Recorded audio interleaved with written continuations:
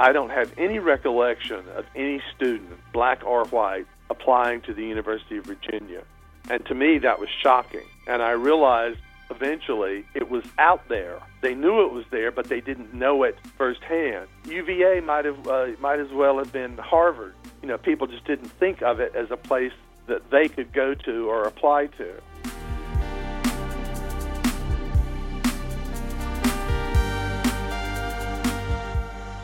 Hello and welcome to A Pixie from Kilmarnock, a program about the people, places, and the history of the Northern Neck of Virginia. I'm your host, Pixie E. Curry.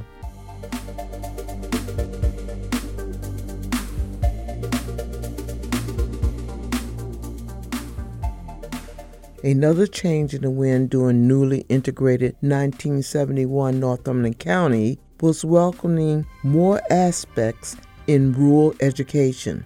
The people who were instrumental in guiding and shaping the future were now faced with integrating progressive thoughts and ideas, perspectives that were centuries old and not inclusive. The wind of change brought a gentle ripple on the still waters that surrounded us our junior year at Northumberland Senior High School.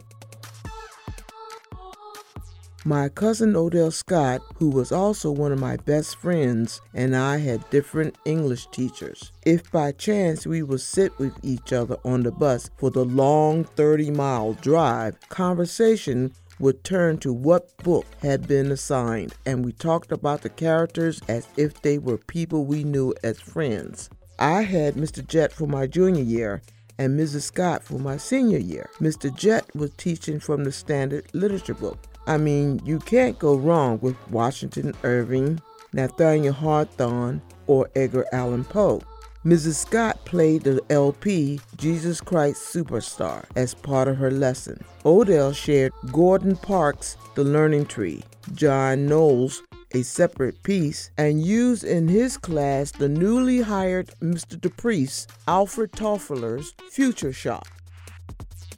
I interviewed Thomas DePriest, former teacher of English in the Commonwealth's public school system, particularly Northumberland County, and a former lawyer for the Department of Energy in January of 2022. I get to call Mr. DePriest Tom now because he wasn't that much older than us when he was our teacher. Excuse the construction noise and static you hear. Tom lives in Northern Virginia, where loud noise is a given. This is part 1. My name is Thomas DePriest, and I was born in Charlotte, North Carolina. I was an only child. My father owned and operated a service station, and my mother had begun her professional life as a high school biology teacher. But by the time I got to high school, she had become the first full-time guidance counselor at the high school that I attended. I went to a small southern town, so there was just the high school. Let's see, when I got to, from my hometown, I went through the public schools there, and then I went to Duke University and graduated with a degree in English, and had planned to go on to graduate school, but I graduated in 1968, and the Vietnam War was going on, and in order to avoid being drafted, I had to get a teaching job. So I taught middle school, 6th, 7th, and 8th grade for 3 years in Connecticut, and it was an upper-middle class, very affluent suburban community of New York. And I taught there, and by that time I looked around. There were other teachers there, and younger single teachers, and I realized I could spend the rest of my life there. I mean, it was the salaries were good, the students were for the most part good students, but I didn't want to do that. And so when I came to Northumberland, the idea was, which came to fruition, is that I would live in Virginia and teach and establish residency, and then apply to the University of Virginia Law School as an in-state resident, which meant the tuition was lower than it would be, and also I knew that I would be in a better, more advantageous position to get admitted to law school because I had gone to a good out-of-state school. And, they don't want to fill up the University of Virginia Law School with University of Virginia graduates. A lot of people make the mistake of going to the University of Virginia undergraduate thinking it'll help them get into the law school. And it doesn't really work that way because they want a more diverse student body. So that's why I came to Heathsville in Virginia, and that's why I only stayed 2 years, because then my second year of teaching, I applied to law school and was accepted, and then the summer of 1973, I moved to Charlottesville to attend law school. And then after finishing law school, I got a job with the Department of Energy. I worked at the headquarters in Washington, D.C., my whole legal career. And I'm currently retired and enjoying every minute of it. What year were you born? 1946. I'm 75 currently. I will be 76 in March.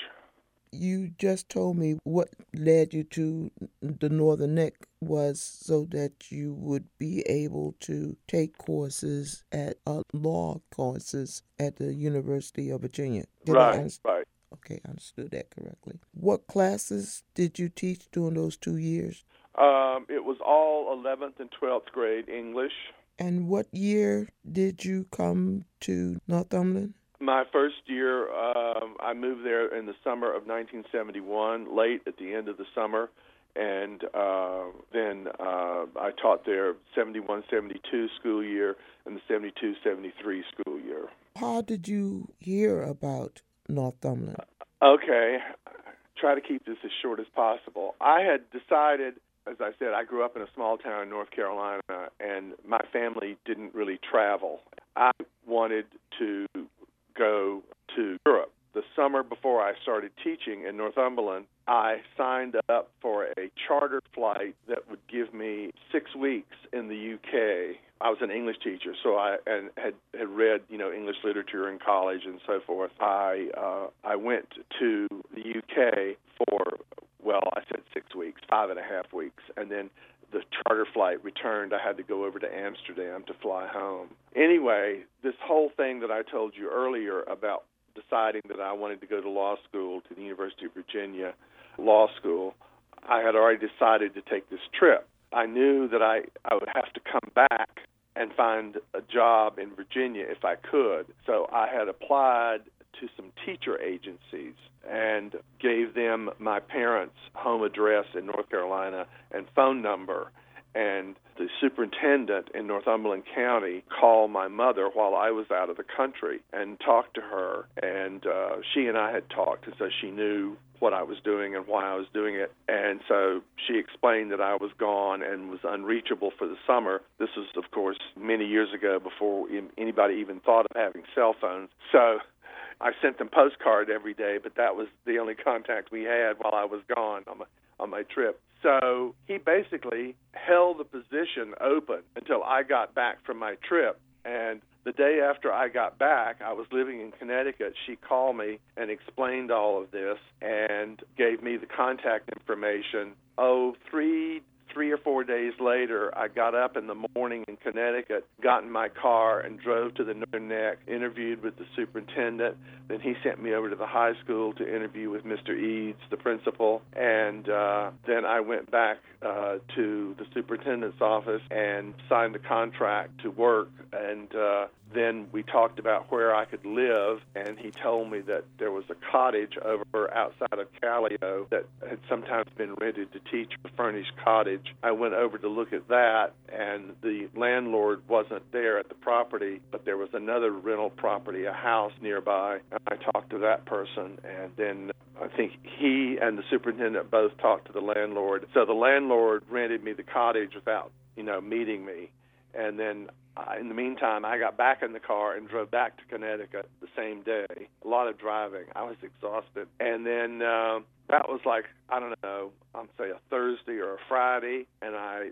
spent the weekend packing up and packing my car, and the following week I drove down and started working. It was all very quick. Sounds like. So Mr. Eves at that time was the principal for Northumberland. Right. That meant that Mr. Durham had just left or retired. Okay. Yeah, the only person I knew was Jack Eves. Okay. Yeah. And I don't remember who the superintendent was. Mr. Pickett, perhaps? Pickett, yes, you're right. Yes, I couldn't think of it.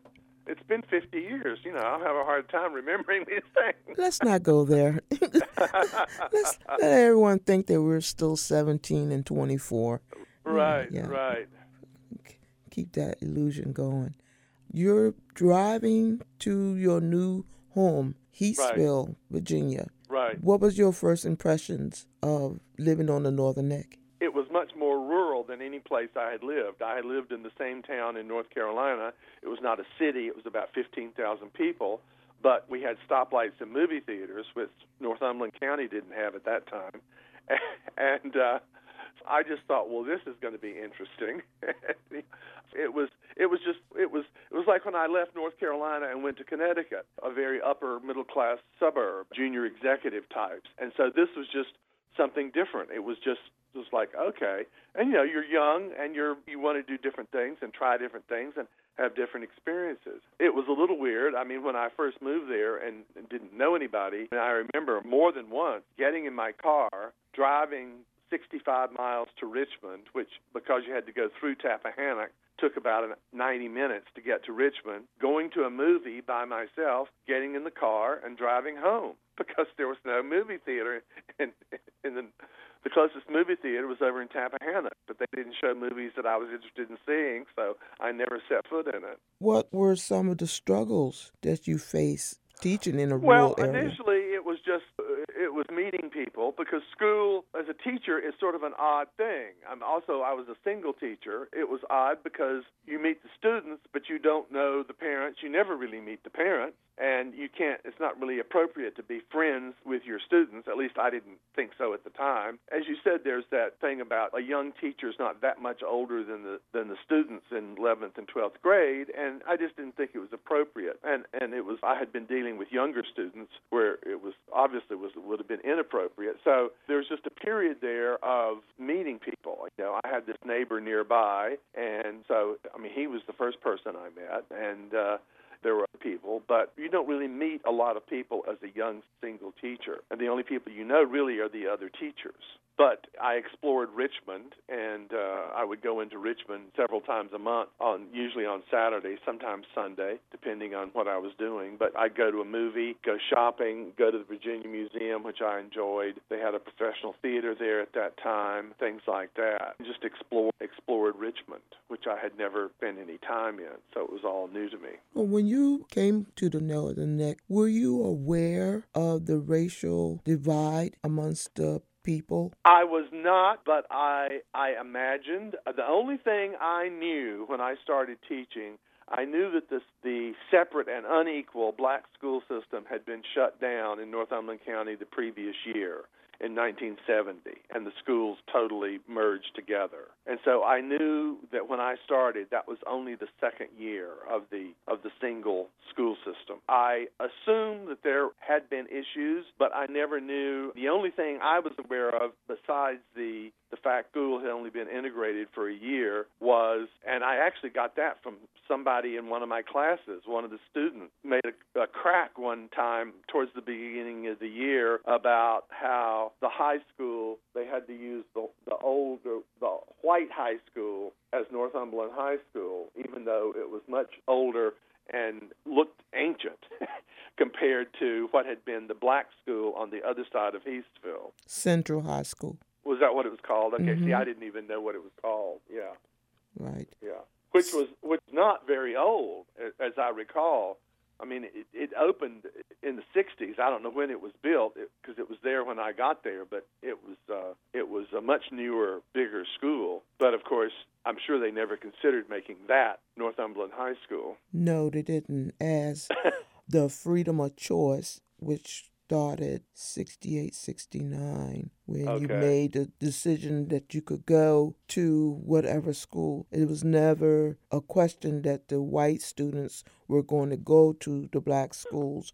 It was more black students going to white schools. And as you said, they took Central and totally changed the name to Northumberland Junior. Right. That was in my 9th grade. And as you said, Northumberland High School remained Northumberland High School. That was the white school. Now, I know that there's a new education campus. When I was down there, friends that I stayed with showed it to me. When did that open, the new unified campus outside of Eastville? You talking about since 2000 and so? I think in 2013, that was our class reunion. Because my understanding, that campus has all the county schools now. Yes. The elementary schools, the junior high, and the high school. Yeah, so let's just say that it was like 2010 or 11. Okay. And that's, well, I knew they'd have to do something about the school where I taught, because parts of it were very, very old. I mean, it was okay. I mean, the roof didn't leak and they heated in the winter, but it was still a very, very old building. Let's face it. That just sort of leads into how the priority of not the black community, but the white community, that they would close the black schools, which they did across the board, not only in Northumberland County. There was nothing. Yeah, there was nothing unique about that at the time. Going back to the racial divide in the schools or in the community, one thing about the same time that I was starting to teach in the Northern Neck, my hometown in North Carolina integrated their school system. And my mother was part of that as she was on the staff, as I said, at the high school as the guidance counselor. They had a lot of issues, as you might expect. But I thought that Northumberland was fortunate in one way, in the sense that the high school was about evenly divided, 50-50, black and white. And I know that in North Carolina, in my hometown, they had to sort of invent ways to elect senior superlatives and the class officers and the student council so that they wouldn't end up with, well, basically it would have been all white because it was a majority white school, but they wouldn't end up with an all-white representation. Whereas it seemed to me that in Northumberland, it sort of, you might have a black captain of the football team, but then you had like a white class president, but then you'd have like a black May Queen or Homecoming Queen or whatever. It seemed to me like things were sort of, those popularity contests that you do in high school were sort of evenly divided. Now, that may not have been your perception, I realize, but that's how it appeared to me.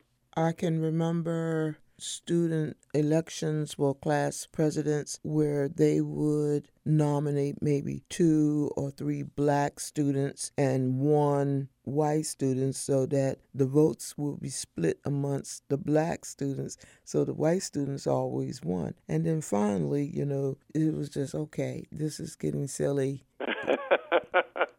I'm not saying that didn't happen, but I have no recollection of that. It Yes. might have happened before I got there. Mm-hmm. I don't know. It seemed to me that things were sort of split fairly evenly, black and white, and neither group predominated in terms of those, as I said, popularity contests that you have in high school. Yeah. Did you have any teachers or administrators that was helping you to get acclimated to being? No. Sorry, I don't mean to cut you off, but no, you're on your own. The school, it wasn't that big a school, and it was just, it's sort of a sink or swim. As I said, I came home from my trip, I interviewed, I signed the contract. The teachers started a week early. I had to get my stuff down there, move into my cottage, unpack. It was furnished, so I didn't have any furniture. All I had was, my stereo and books and clothes and records and things like that. Unpack, come to school every day and find out what I was going to be teaching and what my schedule was going to be, and then take the books home and start familiarizing myself, because I had been an English major, so even though I didn't know those books until I got there, I knew most of what was in them. I had studied in college and so forth, and so then school started. Bingo. 1 week later, kids show up. You're off and running. I mean, there were. I did, chat. There was Mrs. Scott and Mr. Jett, I remember, who taught English also. And we talked. How teachers, just like kids in the teachers' room, we talked. And after school, things would come up, and people would talk about things. But no, basically, it's just okay. Here, do it. I'm getting the sense that Northumberland was your first teaching job, correct? No, I had 3 years in Connecticut in junior high. And you had taught English there also? Yeah, 6th, 7th, 8th grade. Obviously, teaching 6th and 7th grade is a lot different from teaching 11th and 12th grade. Actually, to go back, I left out a chapter. My first teaching job after college, I had a summer job at Phillips Academy in Andover, Phillips Andover Academy, north of Boston. They have a summer session. I think it still goes for 6 weeks, and it was for high school students. It was ungraded. When I described it to people at the time, when it was sort of intellectual summer camp, and it was a private school, one of the top prep schools in the country, and the people who came there came from all over the United States in the summertime, the students, and we lived in the dorms on the campus and used the classrooms and the library and the dining hall and all the facilities at the school for 6 weeks. So that was actually my very first teaching job after college. And I actually went back there 2 more summers. I was there from 1968, 69, and 7. So then I had the junior high school job in Connecticut, and then the high school job in Northumberland. Which one did you like better? I can't really answer that.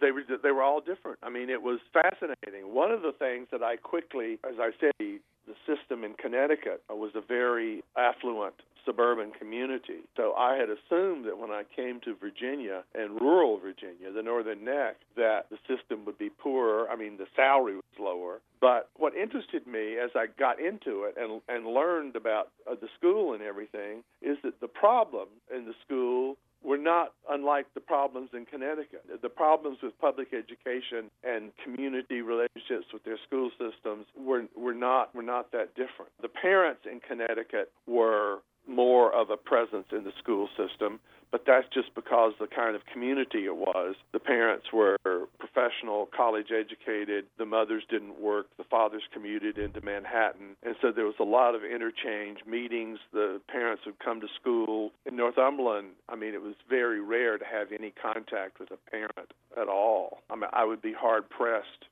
to mention any parents. I don't remember anybody coming to school or meeting with me or anything like that. But, of course, I mean, that also, the kids in Connecticut that I taught, it was a junior high middle school, 6th, 7th, 8th grade, and, parents are more involved in their children's education when they're younger. By the time they get to high school, most parents are sort of over it and figure the kids can look after themselves unless there's some sort of major problem. So you're teaching in a rural area. What were some of your objectives and how the students... I guess my objective was to try to give my students a glimpse of the wider world because I saw them as being sort of cut off. As time went on, I realized, ironically, that it was the white students who were more cut off because the black students, I discovered, often went off to spend the summer with relatives in Washington or Philadelphia or Baltimore or wherever. They got out, they got away, they got exposed, whereas the white kids didn't seem to do that. And they just spent the summer, there in the Northern Neck, and they sort of had no awareness at all. I remember, I don't know if you participated, I don't remember which year it was, but I remember Mrs. Scott decided to take some students, it might have been the Beta Club, I don't remember, to Virginia, to the museum to see one of the theater productions. Jesus Christ Superstar? No, that's the one we saw in New York, your senior year. I took... Mr. Eads said, okay, you're in charge of the class. You're the class sponsor. Now you have to take him to New York. Because, see, I had lived in Connecticut and had been in and out of New York off and on for 3 years. And so he put me in charge of raising the money for and planning and then leading the senior class trip. So, yes, I and 3 other adults took 64 seniors from Northumberland High School to New York. Did you do that? I don't remember. Did you do that? No, I was an isolationist. did take them to see Jesus Christ Superstar. I wanted them to see a Broadway show, and I figured, well, at least Jesus Christ Superstar, they'd all know the story, as it were. And so I remember we were sitting in the theater, and one young woman turned around, one of the students, have no idea, and she said, Mr. DePriest, Mr. DePriest. I said, yes. She said, where's the screen? And I said, there isn't one. I said, this is a show on the stage with professional actors, and there's an off-stage band with live music. And I said, it's going to be a musical about the life of Jesus Christ. We had gotten to the theater. I mean, she didn't understand what she was about to see. She thought it was going to be a movie. Those were the kinds of things that I tried to the best that I could, and obviously it was limited, but to talk about. I remember when I had college-bound seniors, Mr. Jett had taught them English literature, and I was to handle, teaching them about term papers, studying, and all that kind of stuff. And so I had them all. I got the permission from Mr. Eads. The class voted, and they all bought paperback copies of a book called Future Shock. Did you read Future Shock? No, but I heard about you and Future Shock. Yes. Well, that was my attempt. That was my attempt to give them a glimpse of what their future might be like. That it was not that their futures were not going to be like what they had experienced up through 12th grade in the Northern Neck. You know, when you say what was my objective, that was probably my major objective, to open their eyes, to wake them up to the fact that the world outside the Northern Neck was changing very rapidly, and that nobody knew what it was going to be, but the only thing we knew for certain was it was going to be very, very different. I think some of your students, they talk about Future Shock. Do they? Yes. I think you spent a couple of months studying. We did. We spent the whole semester, because they were supposed to be writing papers and things, and I was supposed to be helping them with their writing and, doing a term paper. You can't just write about nothing. You have to have a subject, and Mr. Jett had taught them literature, so I couldn't have them write papers about Shakespeare or Chaucer or whatever the English literature. So that's why I had them buy Future Shock. It had a series of chapters about different aspects of life, education, medicine, communications, travel, those kinds of things. And we would read a chapter and discuss it in class, and then those would be the things they would write about, and that's what their term paper was about some aspect of the future that they were interested in. You are listening to A Pixie from Kilmarnock with an interview with Tom DePriest, former English teacher for the Northumberland County Public School System and former lawyer. He remains the same, candid, engaging, and possessing a very wicked sense of humor that I get to enjoy. Other than Future Shock, what is your fondest memory of teaching your classes at? Well, there's nothing in particular that stands out. I enjoyed it. There are always, your teacher, there are always kids who talk too much in class and that kind of thing. The students were interesting. There was an initial period. I didn't know them. They didn't know me. We had to get acquainted, that kind of thing. I gave them a questionnaire the first day, and then I went over. I took them up and then went over them anonymously and just took answers. Like one of the questions, what's the furthest you've ever been from home? See, that ties in with what I said before about getting them to sort of be aware of the wider world, the bigger world. So, what's the furthest place you've ever been away from home, and just things like that. Trying to get them to broaden their horizons. I was very surprised. I can't know for sure, but in retrospect, I don't have any recollection of any student, black or white, applying to the University of Virginia. And to me, that was shocking. And I realized eventually that it was out there. They knew it was there, but they didn't know it firsthand. William and Mary, they knew about that. That was just down in Williamsburg. VCU in Richmond, they knew that was there. They could go see the campus if they wanted to. Mary Washington up in Fredericksburg, same thing. But UVA might as well have been Harvard. People just didn't think of it as a place that they could go to or apply to.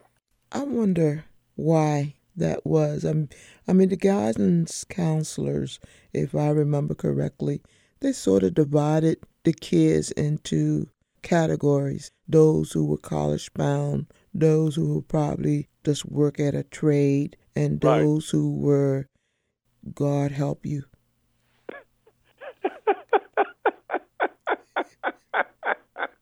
Okay, well, I was not familiar with that terminology for that last category. Well, that's one of my own making.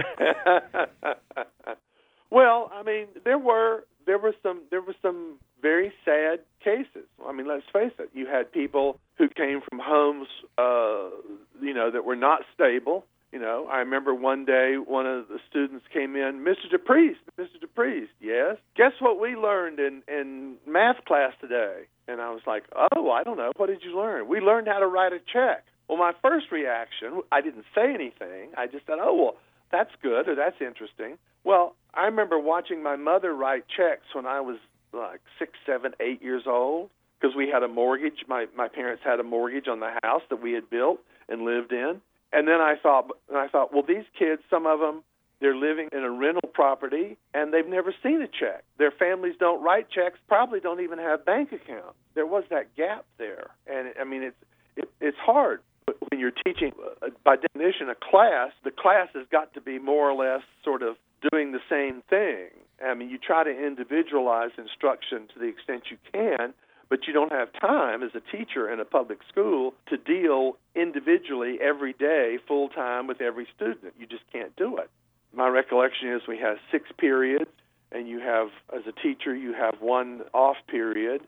So you have 5 classes a day, and each class the classes weren't particularly big at Northumberland. I think there were like 20, 25 kids in a class, roughly. So you're talking about 125 kids a day. I mean, you really can't even say one sentence individually to each kid. You have to deal with the class.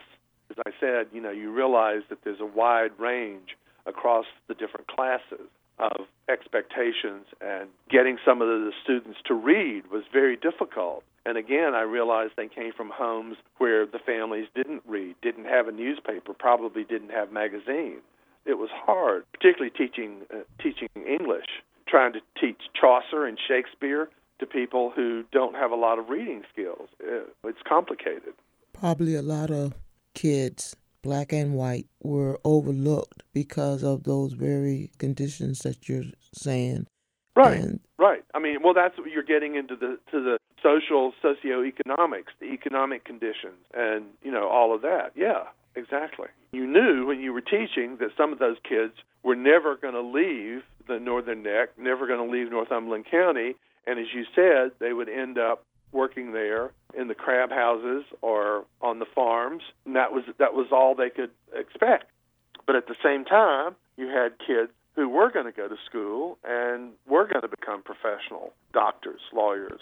I'm hoping, though, that some of the division that was caused was because some of the guidance counselors, teachers, etc., they knew the parents of, and they just steered the kids. You were given your subjects, what subjects you were going to take. You didn't get the chance to course out your own future. That was left up to the guidance counselor. And that's where I think a lot of people were cheated, because people made assumptions that because maybe your parents didn't have a lot of money, maybe weren't as educated, but that did not mean that they weren't trying to make sure that their child or their children had advantages, such as learning Shakespeare or seeing a play, or that they could become a doctor or a lawyer, even though their mom and dad was working on a farm or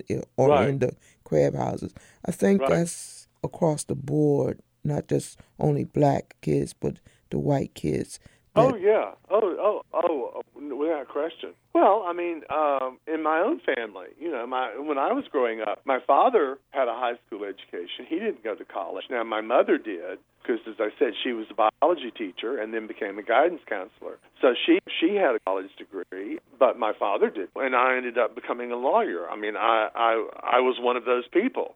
I can't say I was the first in my family to go to college because my mother had gone to college. But it was just, as I said, the difficulty was trying to bridge that gap in the context of a class and a textbook where you had to do Chaucer, you had to do Shakespeare, you had to do Nathaniel Hawthorne.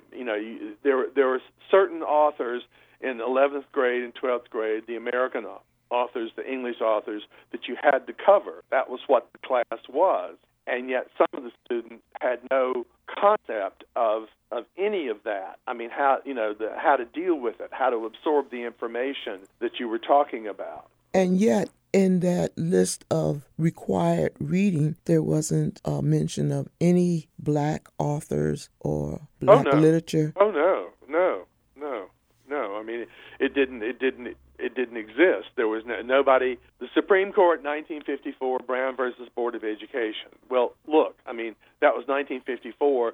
They didn't integrate the schools in Northumberland County until 1970. Do away with the separate and unequal black school system. The first goal was to get the students together, and then it was only with the 60s and everything that happened in the 60s, the assassination of John F. Kennedy, the assassination of Martin Luther King, the assassination of Robert Kennedy, the rioting in the street, the riots at the Democratic National Convention in Chicago. It wasn't until those things started to happen that anybody even thought about, should we do something about the curriculum? Do we need to have black authors in the literature books in school? Do we need to have more women? Not only, you probably don't remember, but I mean, your literature book, Emily Dickinson is the only, and Phyllis Wheatley, who actually was an enslaved worker in a household in Boston in the 18th century and wrote poetry. But offhand, and then there were some English novelists in the 19th century that we taught in 12th grade excerpts who wrote under pen names, under men's pen names. George Eliot was actually a woman. But she knew that if she wrote it. And the Bronte sisters, all of their novels came out under men's names originally. So, there was no black literature, but there was no representation of women in the textbooks at that time at all.